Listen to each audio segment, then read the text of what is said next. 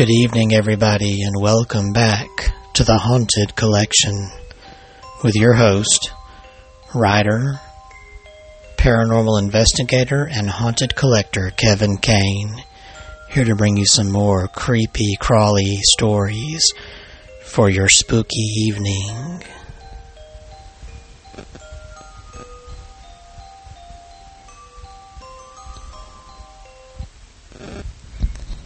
Yes, welcome back for another episode here at the end of March 2022. In fact, as I speak, tomorrow's the last day of the month, so I managed to squeeze in the second episode for this month. I always like to try to do at least 2 episodes a month with everything else that goes on, because I don't want to ever leave this podcast hanging.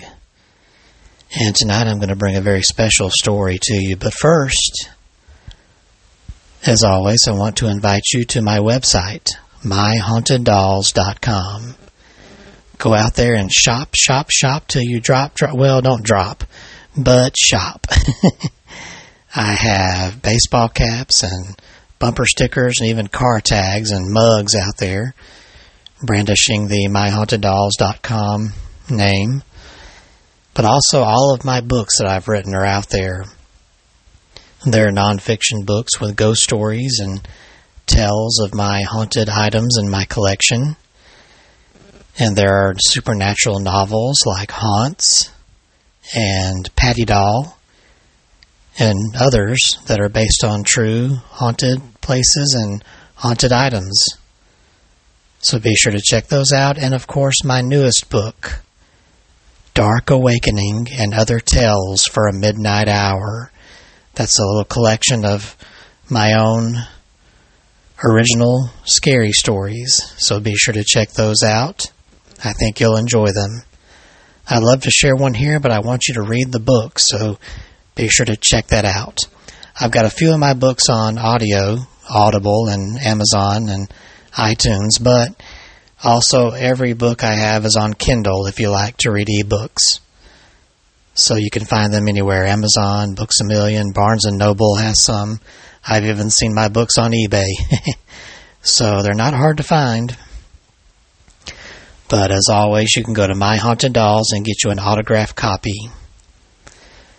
Also, you can follow the link on the links page to my YouTube channel, youtube.com/C/My Haunted Dolls, where you can see some of the videos I've created with evidence of the captures, some of the EVP and other captures from my haunted collection and the haunted places I've been to.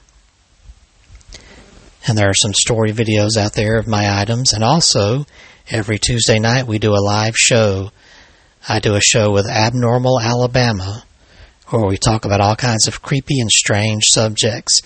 And I mostly try to do a live spirit box session with a doll or item in the first 20 minutes of the show every Tuesday night. So you can come watch live and comment, even see your comments come up on screen. And while you're at it, please give Abnormal Alabama a like and visit abnormalalabama.com. And now on to the story for this episode. This story is special because it came from my neighborhood where I grew up. It's a story I heard when I was a kid, which may or may not be just an urban legend. I'll let you figure that out. Actually, though, I found out years later that one of the dolls in my collection is connected to it. But I'll let you read my book, My Haunted Collection, to find out more about that. But this is a story from my old neighborhood in West Jefferson County, Alabama. And it's called Cami's Ghost.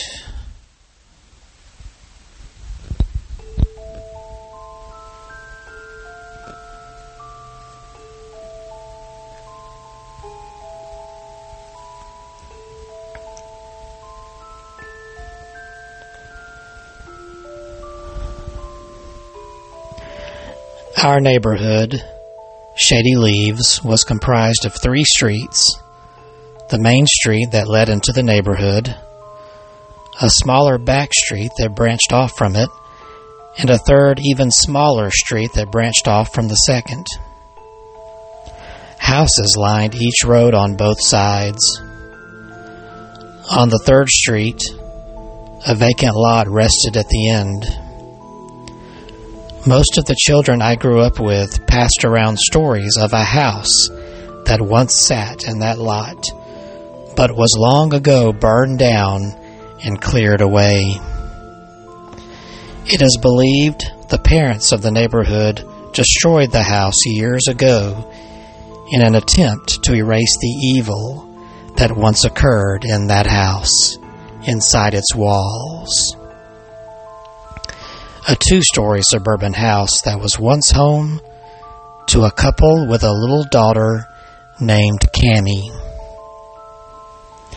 Cami, which was short for Camille, lived with her mom and dad on that property sometime back in the early 70s, right after the neighborhood was built. Cami was the only child of Dale and Alice, a couple known for their heavy drinking and quick tempers. Dale worked at the local steel plant, and at night often frequented the local bars before returning home. Alice, a stay-at-home mom, dealt with a mental condition all of her life, which caused her to have mood swings. When Dale returned home each night, he and Alice usually clashed in such a way that the neighbors of that back street heard every syllable coming from those walls. Unfortunately, Dale and Alice sometimes took out their frustrations on little Cami. Neighbors never ceased to be taken back by Cami's beauty. The little 8-year-old strongly resembled a China doll with her flowing dark hair, crystal blue eyes, and porcelain skin. Such beauty made it quite easy for neighbors and teachers alike to notice when the bruises frequently showed up on her face or arms. The same explanations came from her mother time and time again. "Oh, Cami fell down the steps outside," or "Oh, Cami fell on something in the backyard while playing." No one ever actually witnessed her parents abusing her. Therefore, no legal action could be taken. Everyone knew that if something was not done soon, the abuse would turn tragic. Their prediction shortly came true. One evening, Dell came home in a drunken state and became enraged at Cami over her accidentally breaking a glass in the kitchen. Yanking Cami up by her arm, he dragged her up the stairs and into her room. Alice followed with a belt. They took turns beating her with the belt, using the metal end, over and over, while Cami begged and pleaded. Soon, blood oozed from the cuts in her skin and from her mouth and nose.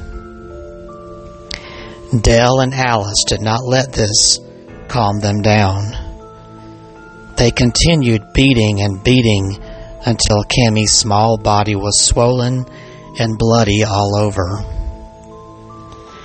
Dell eventually became so enraged that he used his bare fists.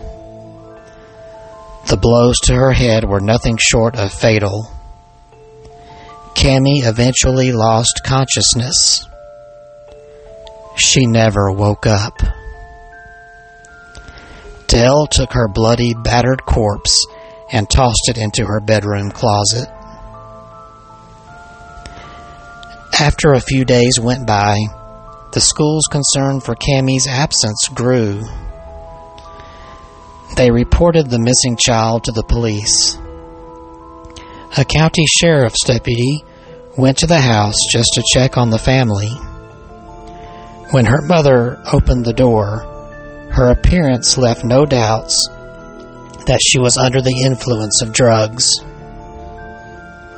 The smell of death inside prompted him to search the house. Cami's body was discovered still curled up in a bloody heap on the floor of her bedroom closet. The police arrested Dell and Alice. As the story goes, Dell spent the rest of his life in prison, and Alice was locked away in a mental institute where she reportedly died a few months later due to unknown causes. Cami's body was given a proper burial in the cemetery of a local Methodist church. The house remained empty for almost a year until a couple from Georgia moved to the area and purchased it. Their 13-year-old daughter, Tina, automatically took a dislike to the house, sensing something was very wrong there. Her parents explained away her feelings on her just being upset about moving away from her old school and friends. They shrugged it off and settled into their new home. Tina moved into Cami's old bedroom. Right away, she noticed a funny smell that came and went in her room, but its source could not be pinned down. Her father believed perhaps a mouse had gotten itself trapped in one of the walls and died. Tina refused to believe this explanation and felt it was something more sinister. The family knew nothing of the events that took place in the house the prior year. However, the past, as it often does, soon came to light.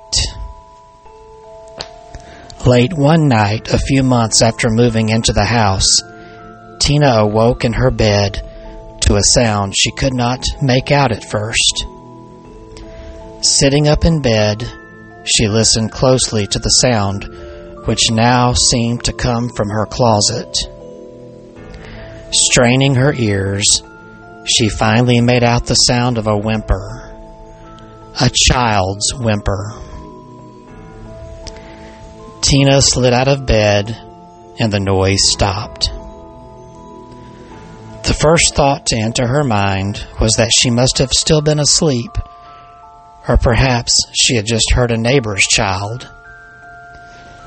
Not giving it another thought, she slid back into bed and fell asleep once again. The next night, Tina awoke to the same sound, only this time it came louder. Tina knew she was wide awake. She lay in bed and listened to the sound. After a few moments, realization entered her mind that the sound was coming from her closet. Eventually, she climbed out from under her covers and crossed the room to the closet door. Grasping the knob in her hand, she yanked open the door, and the whimpering automatically ceased. Peering inside, she found only her clothes hanging neatly inside and her shoes resting in rows on the floor of the closet where she left them. Closing the door, Tina returned to bed. The next morning, Tina told her parents about the incident over breakfast. Naturally, they shrugged it off as only a dream. Tina knew otherwise. Later that evening, she developed a headache and excused herself to bed early while her parents remained in the living room downstairs watching television. Tina retreated to her bed upstairs and fell fast asleep. A few hours later, she awoke to a familiar sound, only this time it was much louder. The distinct sob of a child drifted from her closet. Frightened but overly curious, and also fed up of the unexplained noise, Tina hopped out of her bed and stormed to the closet door. With every step closer to the door, the sobbing grew louder. Tina grabbed hold of the knob and noticed immediately how icy it felt in her hand. She threw open the door and peered inside. Down on the closet floor, much to her horror, Tina did not find her shoes in neat rows. This time, the image of a small girl curled up in a fetal position lay on the floor, her eyes squeezed shut, her small hands curled into fists, blood and tears streaming down her face onto her dress. Blood also poured from open wounds on her face, arms, and legs. Tina erupted into a fit of screams and raced from her room. She fled down the hallway and down the stairs, skipping every other step as she ran. Before she could reach the bottom of the stairs, an enraged female voice broke the air above her and froze her in place. "Cami, stop right there." Tina slowly turned and looked to the top of the stairs. Standing at the landing above, the apparition of a woman glared down at her. Blood spattered across the apparition's dress as she held up a leather belt high in her hand. "Come back here. How dare you run from your mother? I must teach you obedience." Tina found her voice and screamed once again. Screamed in terror, her voice filling the house. Finally regaining movement in her legs, she bolted from the stairs into the living room where she was met by her already alarmed parents. Sobbing, Tina blurted out what she'd just witnessed in her bedroom, closet, and on the stairs. While her mother kept her in the living room and attempted to calm her down, her father searched the entire house, but found no signs of intruders. Tina's closet sat empty other than her clothes and her shoes. She refused to ever return to her bedroom. Eventually, her parents began having their own experiences of the ghostly child weeping in the night and the shouts of an angry mother. When they finally learned of the tragic history there, they quickly moved out. The house once again sat vacant. Neighbors and passers-by soon told of hearing strange cries and shouts from the house at night. The property never sold again. Eventually, a mysterious fire burned it down only to a foundation. Some say the neighbors on that street grew tired of the evil place and decided to destroy it. But there was never any evidence of who or what caused the fire. The remains were eventually cleared away, and only the vacant lot remained. Though the house was destroyed, the hauntings refused to die with it. Shortly after the lot was cleared, neighbors reported seeing Cami's spirit prowling the property at night. The ghost was mostly seen standing near the edge of the property, close to the street, her arms outstretched as she cried out to the night, tears streaming down her face and blood trickling down her flowing dress and legs.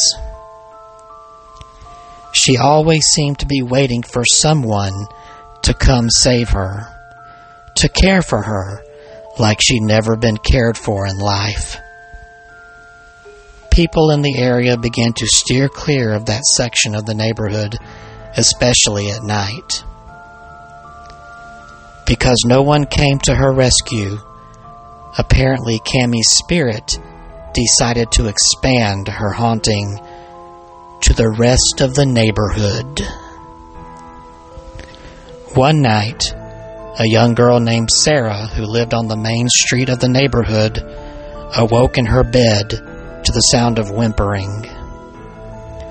Sitting up in bed, she saw the apparition of a little girl standing in her room at the foot of the bed with her arms stretched out, beckoning for Sarah as she cried, blood spilling down her dress.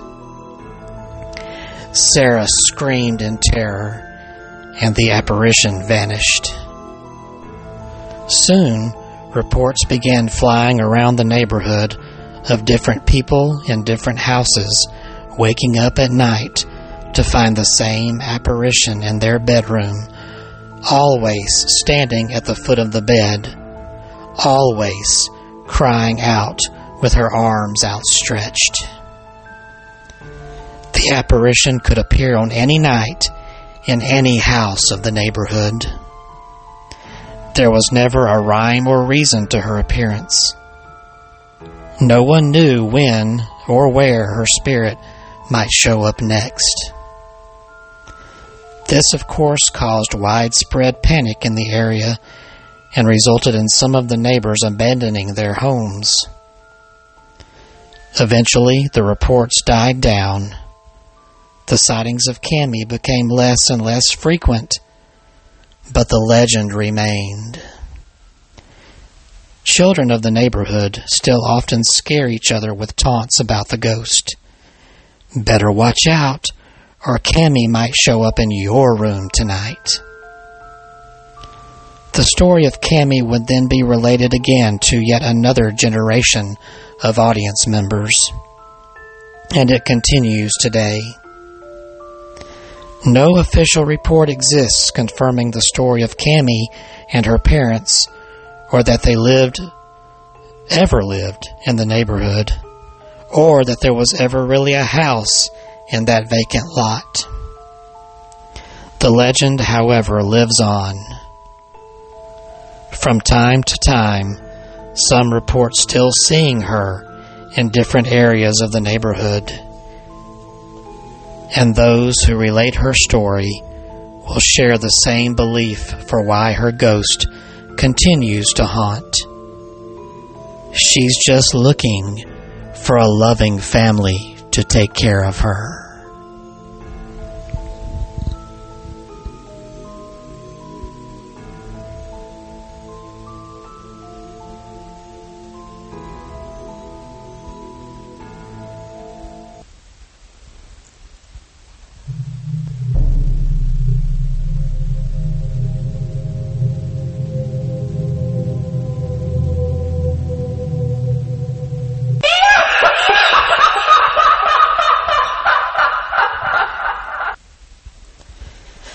I hope you enjoyed that gruesome little story as much as I did when I first heard it.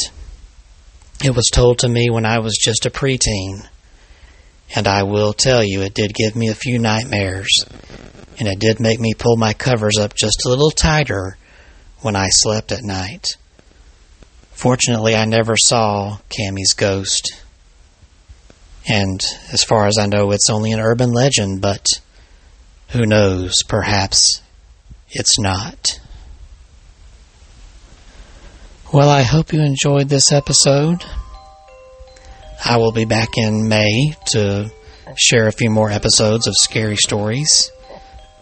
I hope in the next episode that I'll share the story of another little girl ghost here in the South, one from Mississippi. So until then, keep those covers pulled up tight when you go to sleep tonight. Keep those doors and windows locked, but please have a happy haunting.